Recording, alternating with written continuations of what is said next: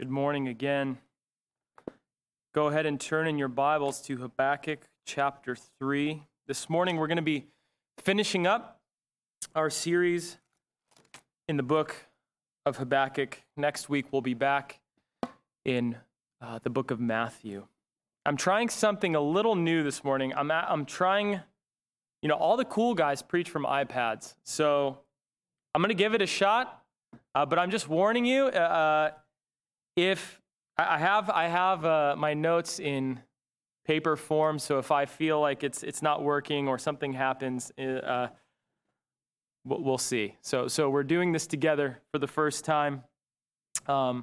Also, if my hair looks crazy, I know, and you can blame Gavin Newsom.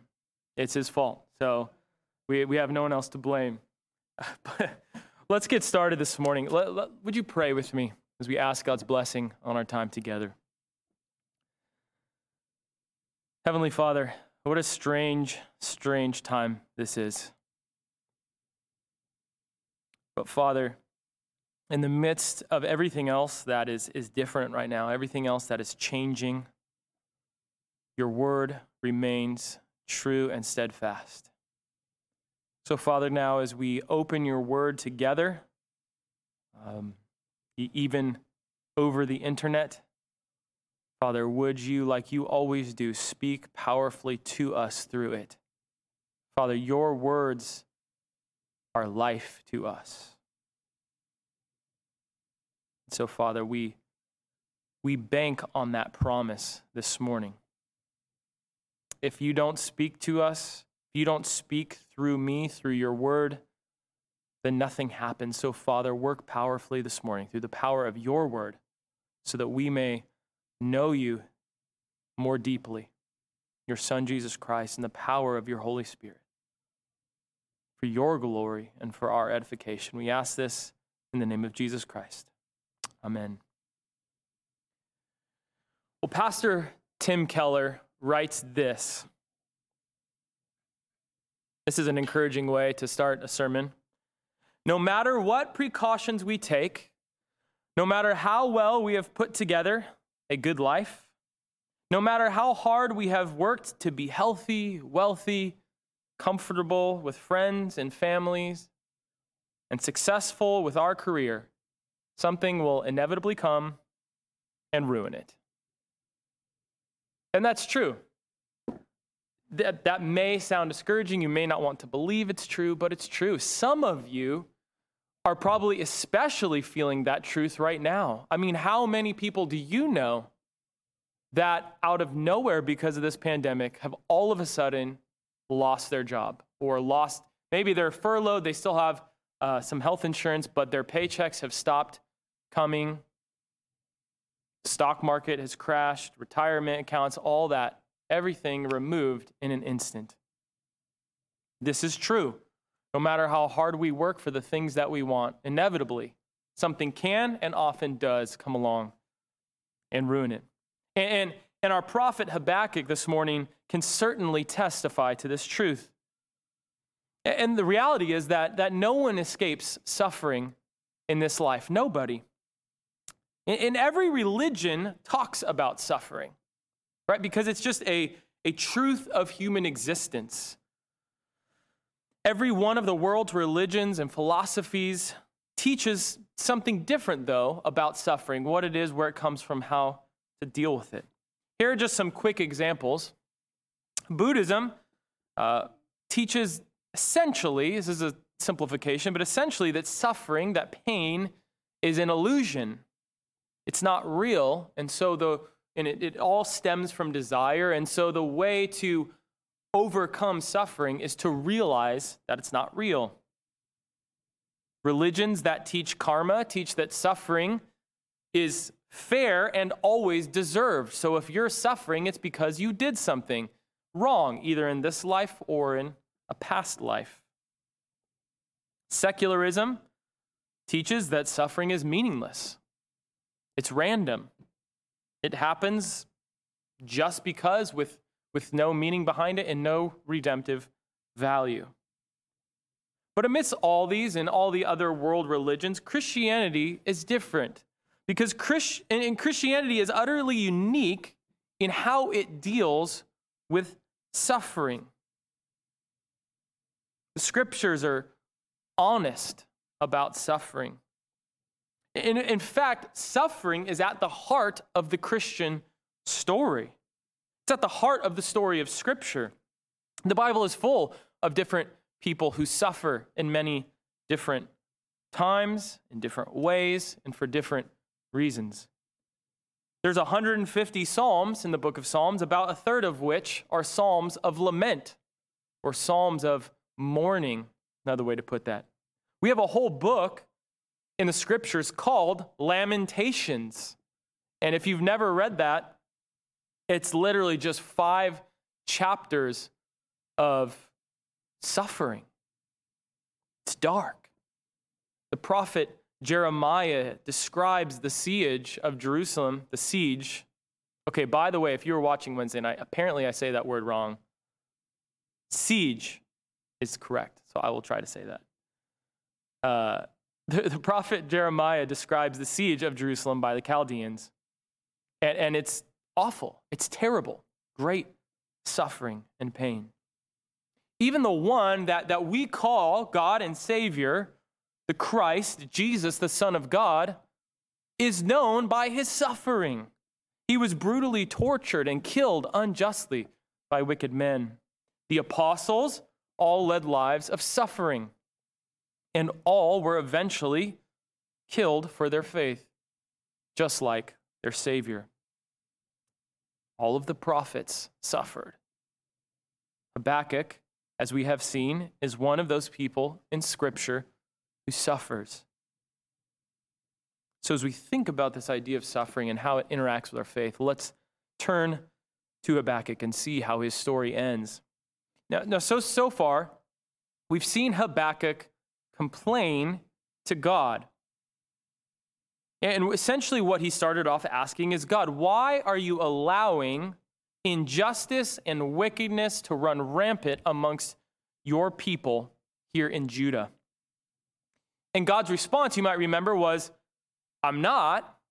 Actually, I'm raising up the Chaldeans, the Babylonians, to come and destroy Judah as my judgment. That is what I'm doing to handle that situation. And then Habakkuk responded, we saw last week, with essentially saying, whoa. How can you do that? That's not what I wanted. I mean, I wanted judgment, but not that kind of judgment. That's not fair. The Chaldeans are way more wicked than we are. How can you use them as a tool of your righteous judgment? How can you prosper them while your own people will suffer? And God's response was, Habakkuk, the righteous will live by his faith. In other words, Habakkuk, trust me. I know this doesn't make sense, but trust me in the midst of this suffering. In fact, I'm going to judge the Chaldeans as well for every sinful action they commit and for every evil desire in their heart. But in the meantime, trust me. But of course, this is kind of the cliffhanger. That's where we ended last week, because this whole book has been a back and forth between Habakkuk and God. And so now the question is, how does Habakkuk finally respond to all of this? Well, that's what we see in chapter 3. Chapter 3 is his final response. But before we get into the details of the text, let's take a look at there's a superscription. Look at verse 1. Verse 1. Here's what verse 1 says. A prayer of Habakkuk the prophet according to Shigionoth. Now, that's obviously not an English word. And scholars are not exactly sure what Shigionoth means. It's kind of like Selah, if you've ever read the Psalms, and actually Selah appears a lot here in Habakkuk chapter 3. Shigionoth is either something straight out of Lovecraft, and if you know, you know, or it's probably some type of Hebrew musical term. The very last words of Habakkuk chapter 3, if you look down at the very last words in verse 19, say, to the choir master with stringed instruments. And so combine that with the only other place we see this word Shigionoth in Scripture, which is in Psalm 7, which says, a Shigian same word of David, which he sang to the Lord concerning the words of Cush, a Benjamite, we can deduce that Habakkuk chapter 3 is a song. It's some type of musical term that they would have known. So maybe it's a tune, maybe it's some type of direction to the musical conductor, to the worship leader. So Habakkuk chapter 3 is a prayer, but it's also a song. It's meant for God's people to sing. Habakkuk's response to all that he has heard from God, these difficult truths that he's been wrestling with and that have been revealed to him, is to write a song. Habakkuk sings, which is just so amazing. It's so human of him, right? It's something about human nature that hasn't changed over thousands of years. His response to these hard truths that he's wrestling with is to write a song, not only for himself, but for God's people. We now are looking at the words of his song, and this song would sustain God's people in dark times and can sustain us in dark times as well. So Habakkuk's song, his final response to God's revelation in chapter 3, has three main movements or three main parts. There's a prayer, a vision, and a resolution. So a prayer, a vision, and a resolution. And so we'll break it down like that this morning. So first, let's look at the prayer. And you can find the prayer in verse 2. Verse 2 of chapter 3. Here's how Habakkuk starts his prayer song. "O Lord, I have heard the report of you and your work. O Lord, do I fear? In the midst of years, revive it. In the midst of years, make it known. In wrath, remember mercy." So Habakkuk's first response, fear. He's heard God's answer. He's heard God's voice. God has explained to Habakkuk what he's up to. And Habakkuk has a proper fear of what's coming. He has a healthy fear of God and God's work. He stands in awe at the might and power and greatness of God and his plans. This is the right response to seeing and hearing from God. You may have heard this before. It's kind of a famous quote, but in C.S. Lewis's The Lion, the Witch, and the Wardrobe, you may know this, but Aslan is the great lion, and he kind of is a representation of Jesus. And there's a scene in The Lion and the Witch and the Wardrobe where one of the kids is about to meet Aslan, the great lion. And here's what takes place. Now listen to this. Aslan is a lion, the great lion. "Oh," said Susan, "I thought he was a man. Is he quite safe? I shall feel rather nervous about meeting a lion." "Safe?" said Mr. Beaver.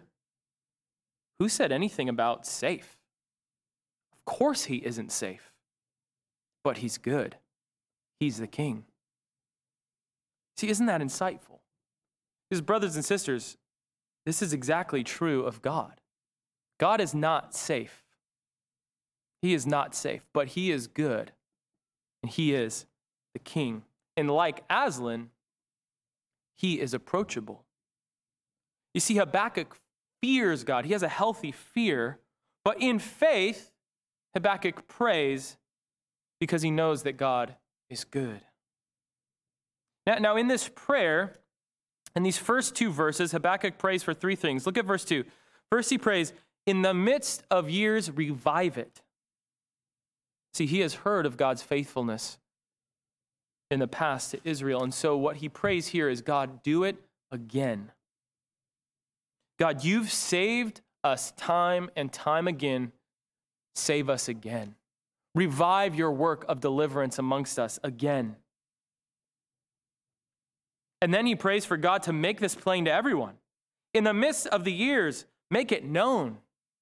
Make it known. Make it known that you will deliver us. Make it known to the people of the world that you will deliver your people, even though you bring judgment upon them.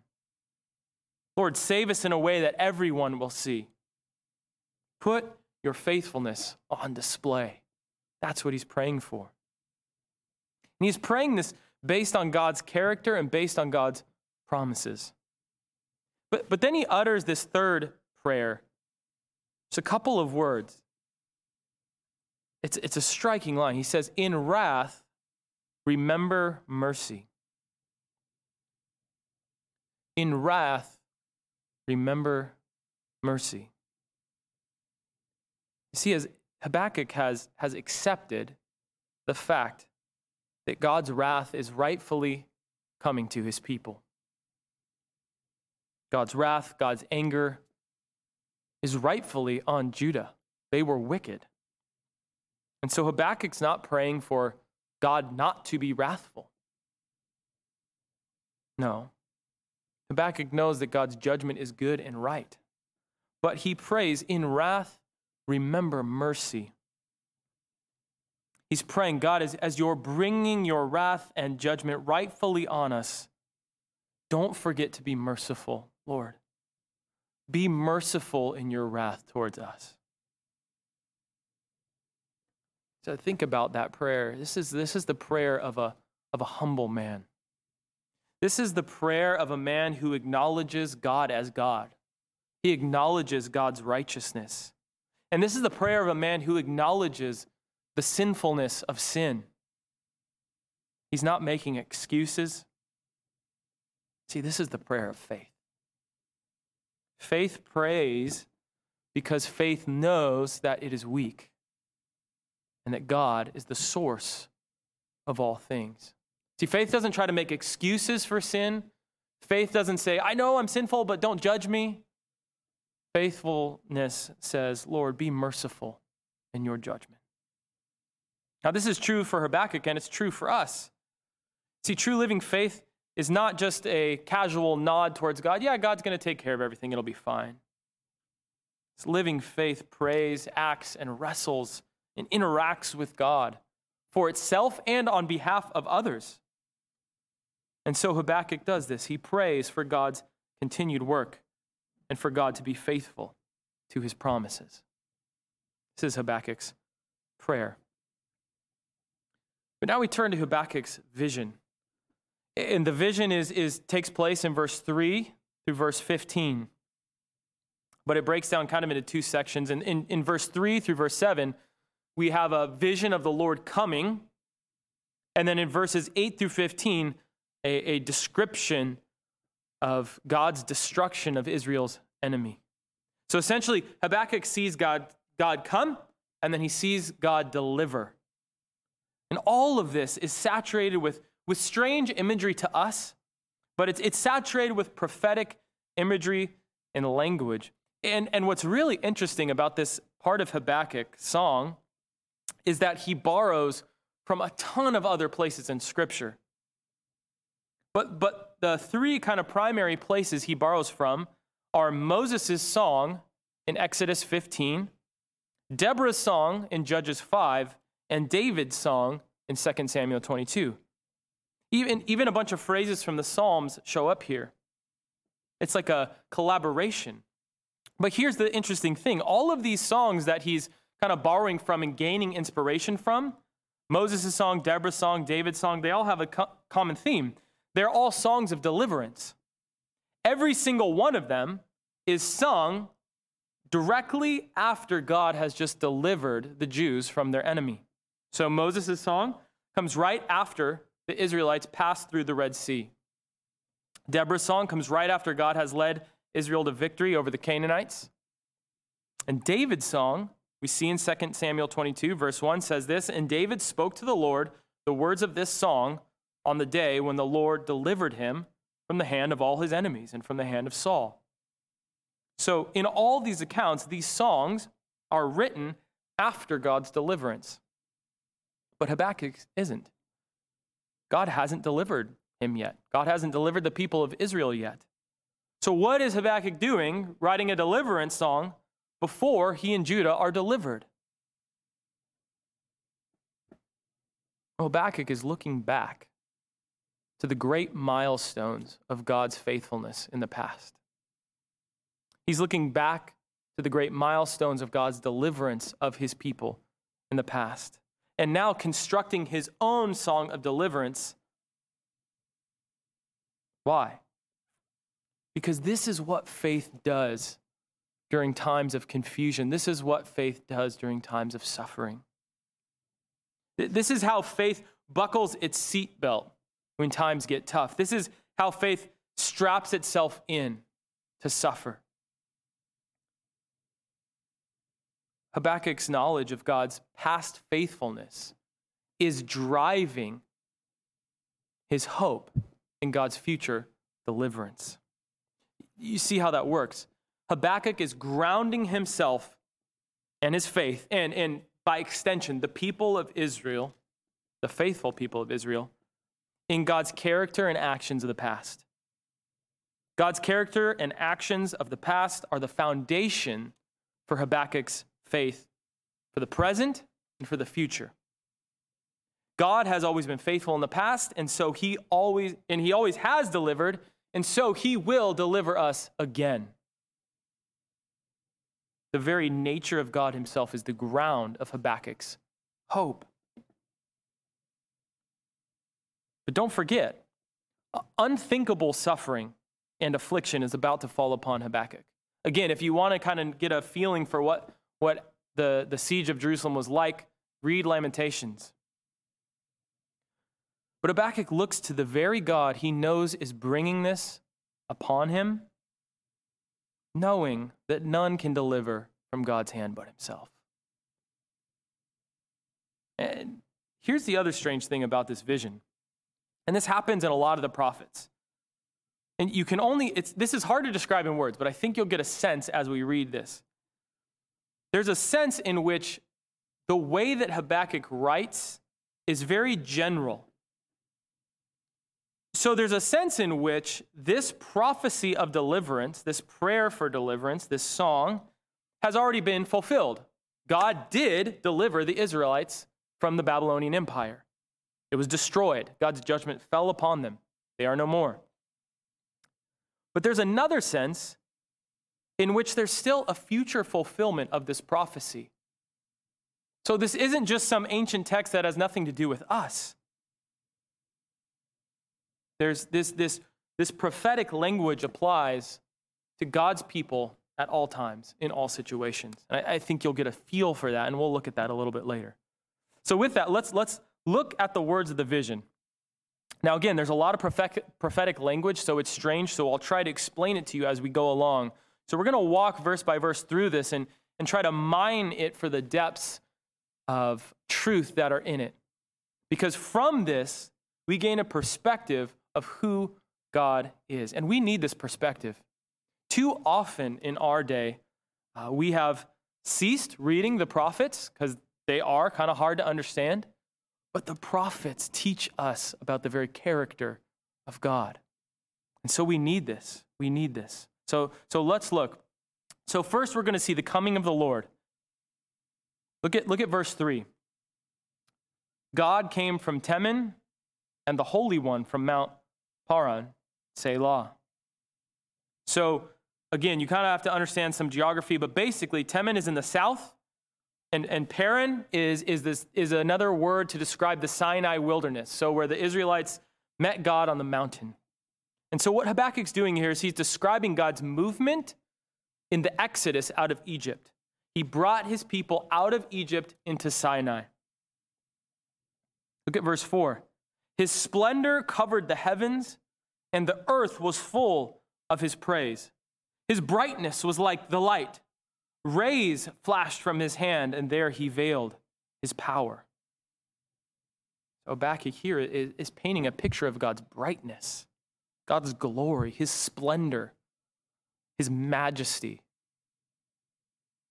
Literally, lightning flashes from his hand. And this type of language is always used of God's presence. And here's what's going on. When you look at accounts in Scripture of people who come into God's presence. It's indescribable. And so that's why you see all of these strange images and they're stretching the bounds of language to try to describe what they see. But one of the things that always is used to describe God's presence is brightness or radiance. Mount Sinai, the mountain, when the Israelites come to Mount Sinai and God descends upon the mountain is covered in fire and thunder and lightning, God's presence.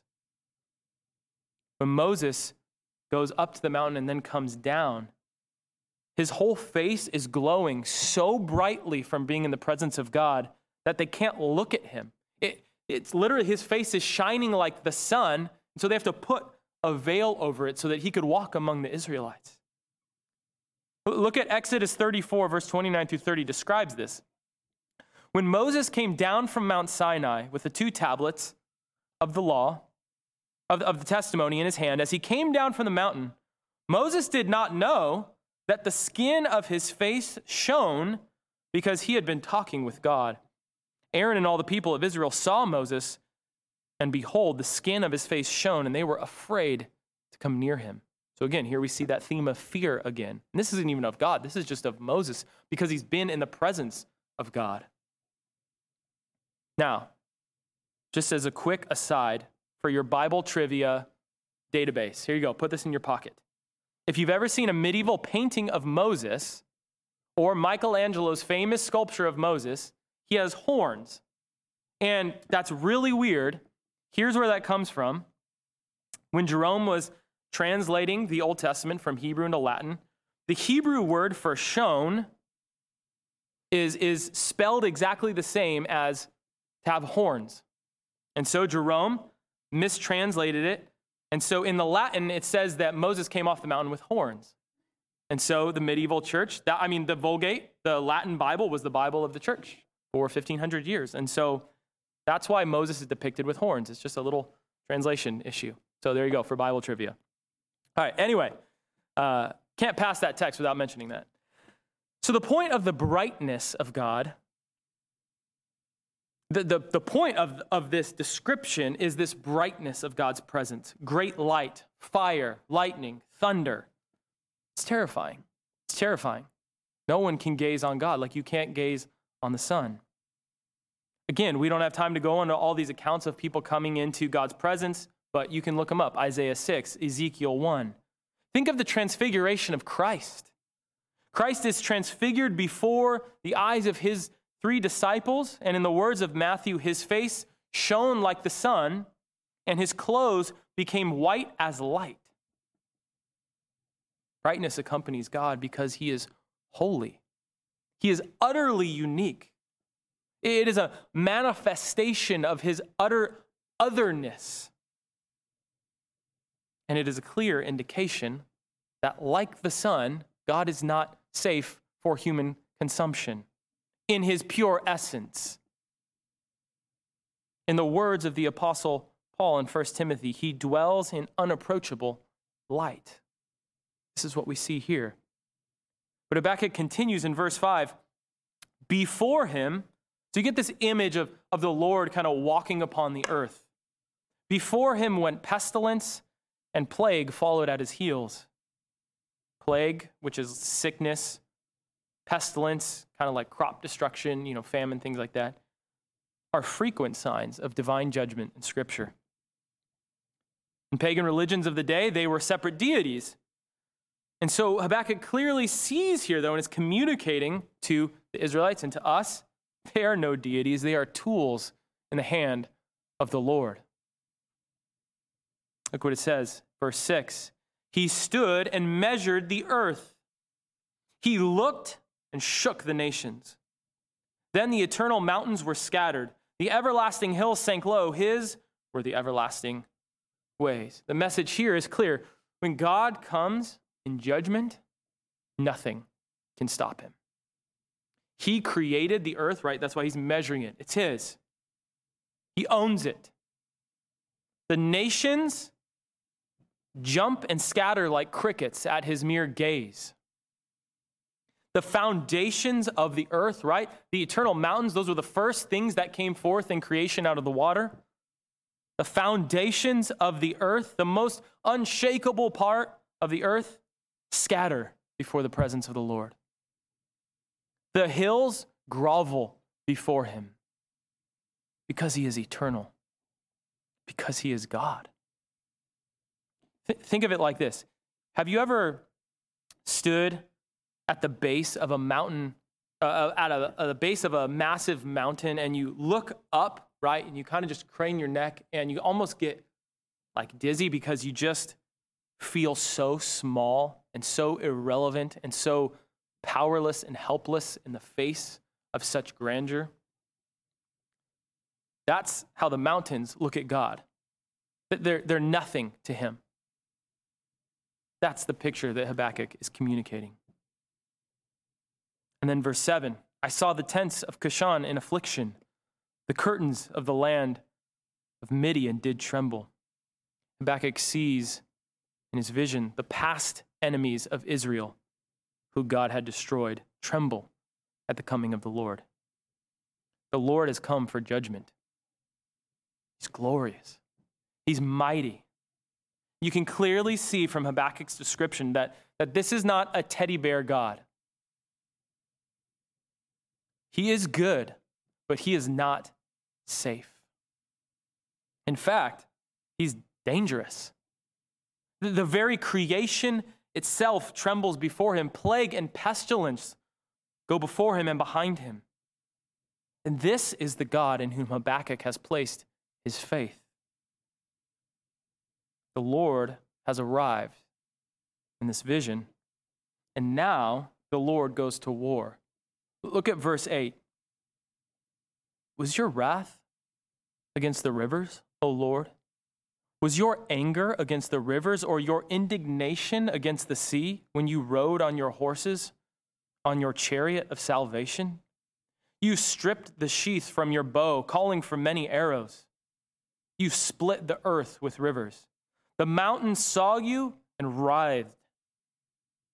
The raging waters swept on. The deep gave forth its voice. It lifted its hands on high. The sun and moon stood still in their place at the light of your arrows as they sped, at the flash of your glittering spear. You marched through the earth in fury. You threshed the nations in anger. In his warfare, God marshals the very forces of creation at his beck and call. God calls and floods envelop the earth. At God's command, the Red Sea splits and stands at attention, and Pharaoh's army is utterly destroyed. God speaks, and sun and moon stand still, so Joshua's army can have victory over its enemies. Again, all of these things, the deeps, the sun, the moon, the mountains, in the religions of the day, they're all separate deities that the people would worship. And Habakkuk says, no. They are all under the command of the Lord who created them, the Lord of heaven and earth.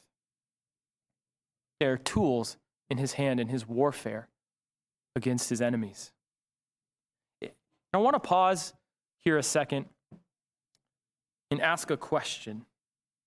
Now, in this text, God is depicted as a divine warrior. That's the language is clear. He rode on his horses, the chariot of salvation. He stripped the sheath from his bow. In other words, he took his bow out and called for arrows. But does your picture of God, does your idea of God have room for that? When you think of God, obviously there's many images used of God in Scripture. But when you think of God, does this one factor into your understanding of him? If not, and it's kind of a strange one for our time and our culture, but we need this.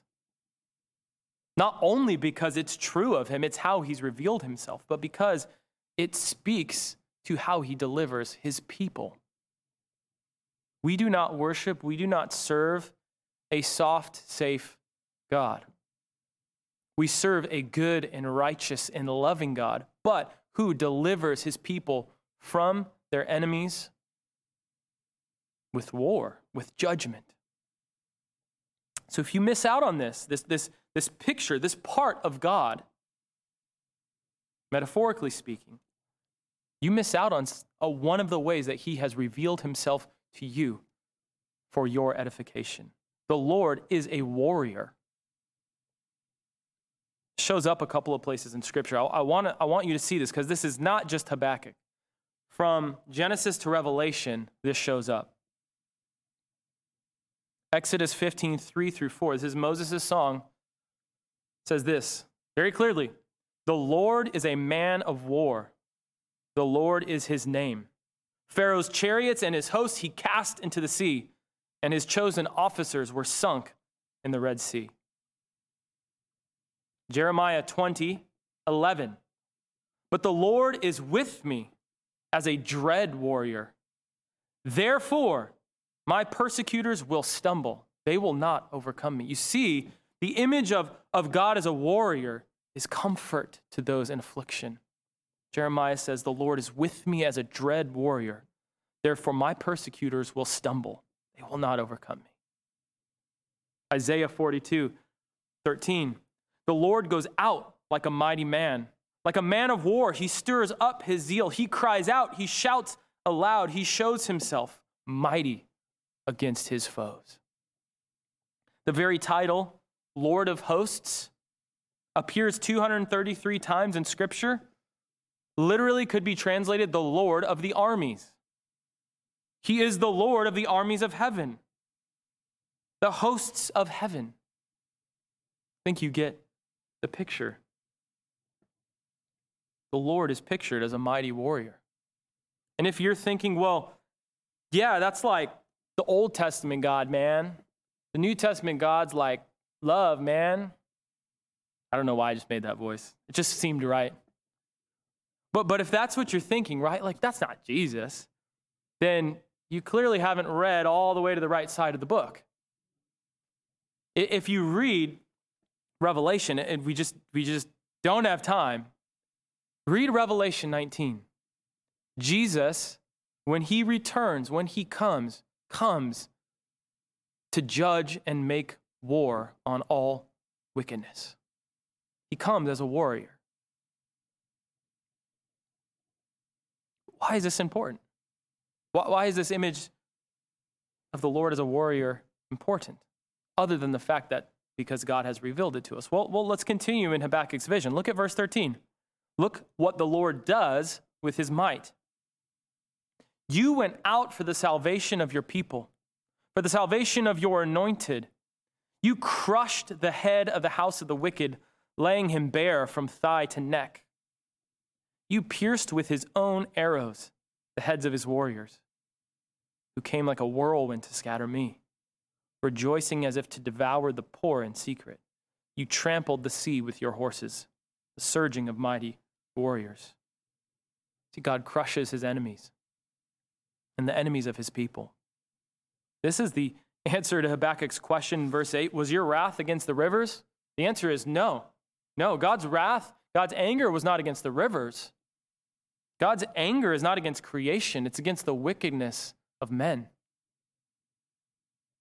And look at the language here. This is a complete and utter destruction of God's enemies. Complete destruction. When God goes to war with his enemies, there are no survivors. And it's kind of interesting. It says, you pierced with his own arrows the heads of his warriors. Speaking of God's enemies. We see this throughout Scripture, right?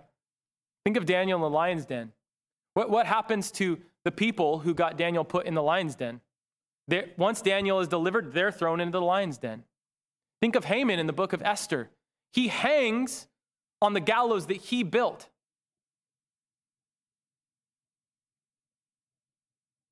This is Habakkuk's vision. The Lord has delivered his people many times in the past. He will do it again. He will do it again. Habakkuk is sure of that.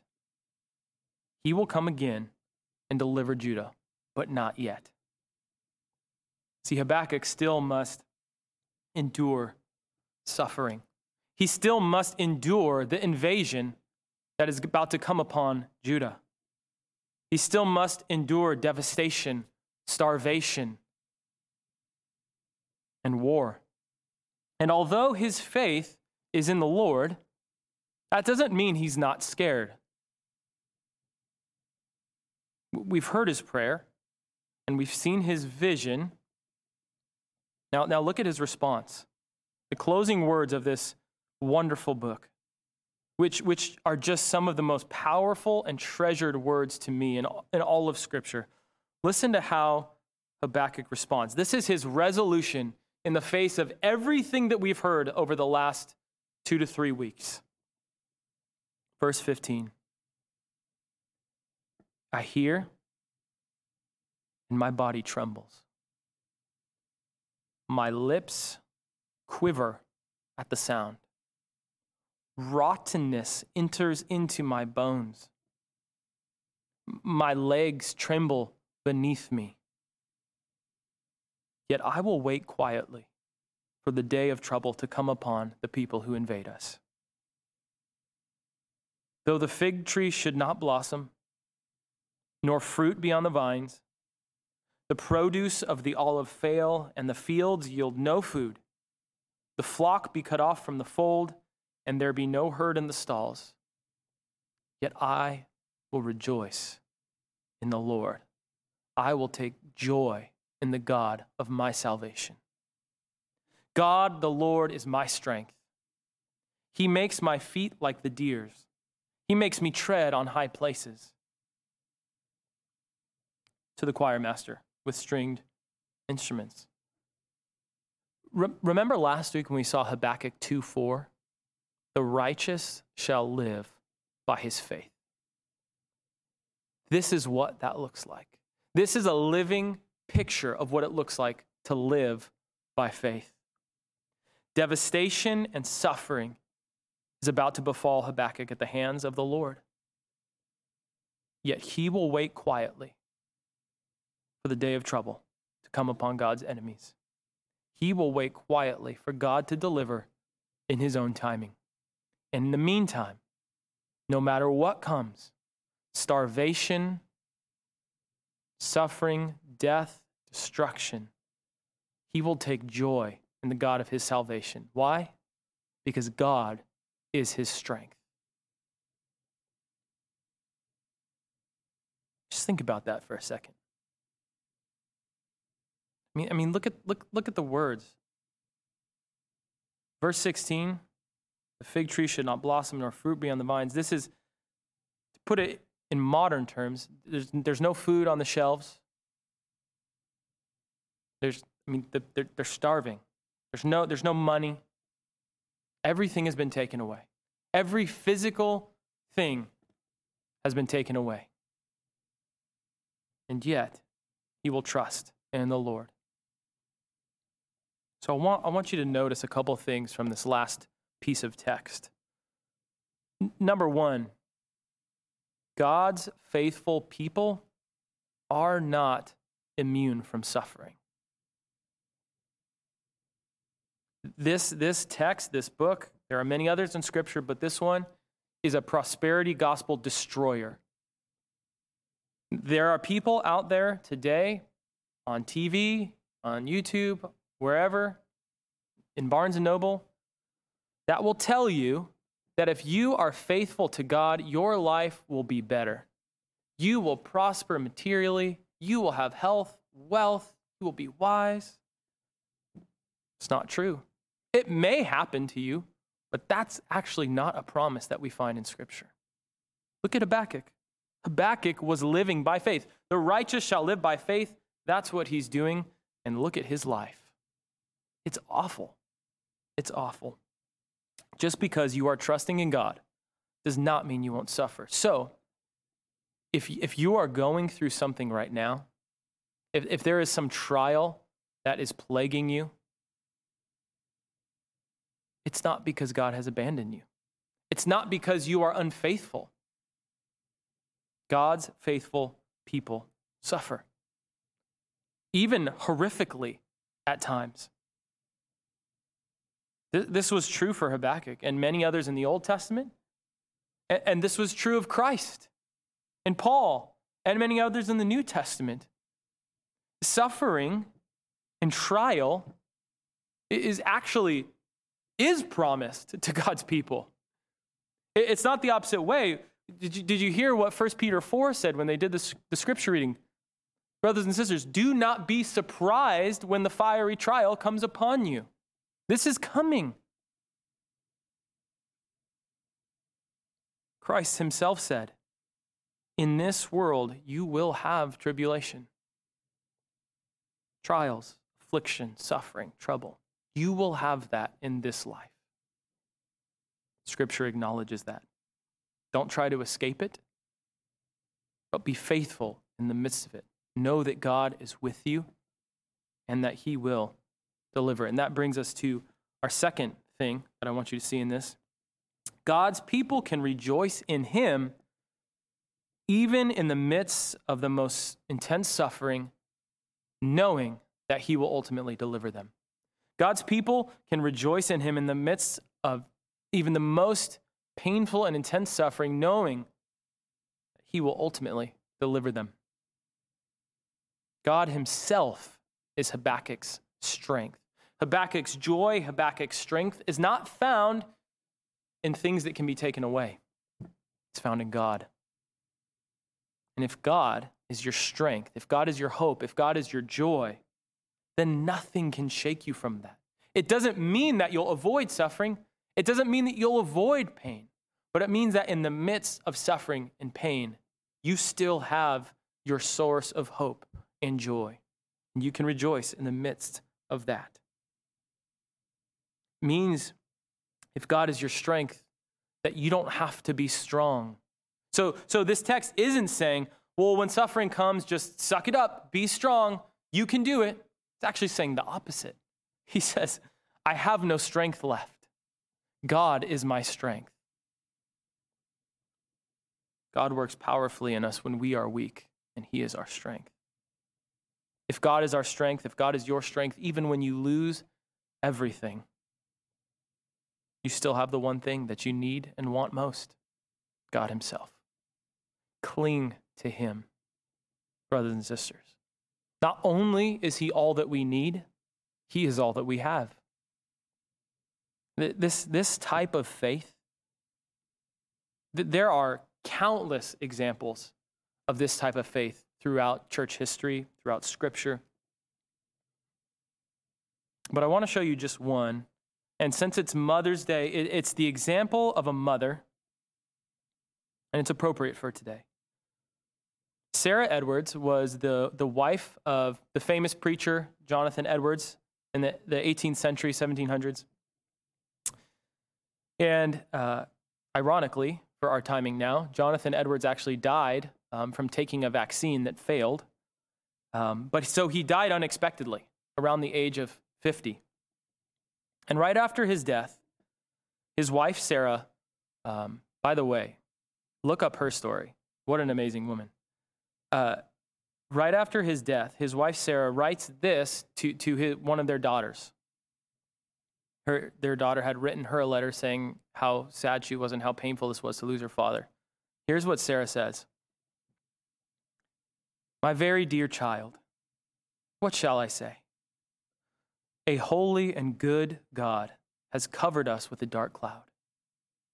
Oh, that we may kiss the rod and lay our hands upon our mouths. The Lord has done it. He has made me adore his goodness that we had him for so long. Speaking of Jonathan Edwards. But my God lives, and he has my heart. Oh, what a legacy my husband and your father has left us. We are all given to God, and there I am and love to be. Your affectionate mother, Sarah Edwards. Oh, that God would give us faith like this. She does exactly what Habakkuk does. She acknowledges God's sovereignty over it. She thanks him for the good things that she has received at God's hands.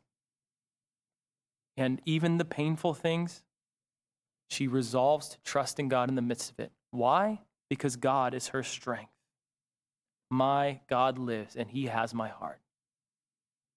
So even though her husband was taken from her, her God lives. God has her heart. She says, we are all given to God, and there I am and love to be. What a beautiful display of this type of faith. May God be your strength. May God be your joy. Pray that you would have this faith even in the midst of great trials and great suffering. But this type of faith doesn't come out of nowhere. It's not just an abstract idea. This type of faith comes from knowing God and knowing who he is. It comes from knowing what he has done in the past and what he promises to do in the future. See, Habakkuk had faith in God because he knew that God had delivered Israel in the past, and he knew that God would deliver again in the future. And the same was true for Sarah Edwards. And the same must be true for us. If Habakkuk had reason to trust in God, how much more do we have? Habakkuk saw the radiance of God's glory in a vision. We have seen the radiance of the glory of God in the face of Jesus Christ, the incarnate Son of God. Habakkuk saw the creation bow to the Lord at his coming, but we have seen the creation bow to the Lord in his death upon a cross. We have seen the wind and the waves obey him. Brothers and sisters, Habakkuk looked back to the Exodus as the prime example of God's faithfulness. We look back to that as well, but we look back to the cross of Christ. When God led us out of slavery to sin into his righteousness. Habakkuk had a promise that he would live somehow by his faith in the future. Brothers and sisters, we have a guarantee. We have seen the resurrection of the very Son of God as the first fruits of what will happen to all who trust in him. I quoted this verse earlier, and I intentionally left the end off. Jesus told his disciples and told us, in this world you will have tribulation. Life will be hard and painful. But then he said, but take heart, I have overcome the world. Jesus Christ has conquered his enemies and our enemies. He has conquered sin, death, and the devil. And even though we still suffer and suffer greatly in this life, he is returning. And much like Habakkuk, look to the future hope of deliverance. We look to the return of Christ as our hope of deliverance. That is how we endure suffering, brothers and sisters. We look back at the cross of Christ, the cross and the resurrection, at the suffering of Christ. We look back to the resurrection, the victory of Christ over his enemies, and we look forward to the promise of his coming, knowing that one day he will vanquish and destroy every enemy, not just the physical enemies of empires, but he will destroy sin, he will destroy pain, he will destroy evil, he will destroy disease, and even death itself will be cast finally and eternally into the lake of fire. Everything will be set right. All things will be made new, Revelation tells us. God is sovereign. We've seen that in Habakkuk. Nothing will stop his purposes, and it will not delay. We do not serve a safe, cuddly, comfortable God who is powerless to help us. And we serve a mighty, sovereign over all creation God who will have his victory in the end. That is our hope, brothers and sisters. He is our hope. So in the midst of the dark night, remind yourself of these things. That's what Habakkuk did. He wrote a song. He sung about God's faithfulness. Even if every earthly good is stripped away from you, you have God himself in the face of Jesus Christ. You have his Spirit dwelling within you. Look back, look forward, and live by faith. Rejoice in the God of your salvation. Take joy in God, your strength. He will enable you to endure. You can trust him. Trust his plan and his timing, even when it doesn't make sense to you. Let's close with a verse from the hymn we sang right before this message. Whatever my God ordains is right. Here shall my stand be taken. Though sorrow, need, or death be mine, yet I am not forsaken. My Father's care is round me there. He holds me that I shall not fall. And so to him I leave it all. And so to him I leave it all. Let's pray. Heavenly Father, your word is powerful.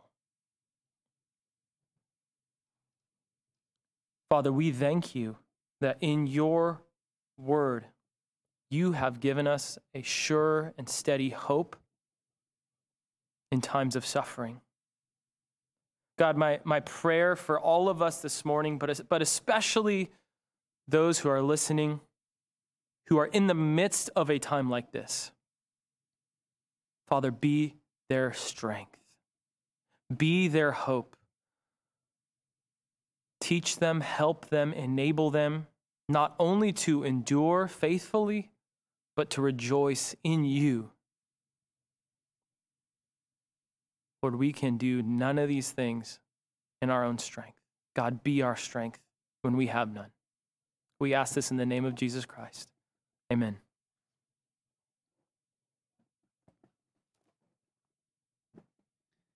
Amen. It's a really powerful reminder that we have so much to look back to, so much more than Habakkuk had, and we can truly say, "All glory be to Christ," which is what we're going to sing together, because we know that His plan is good, and we can trust Him. So, church, if you will, sing with me this last song, "All glory be to Christ."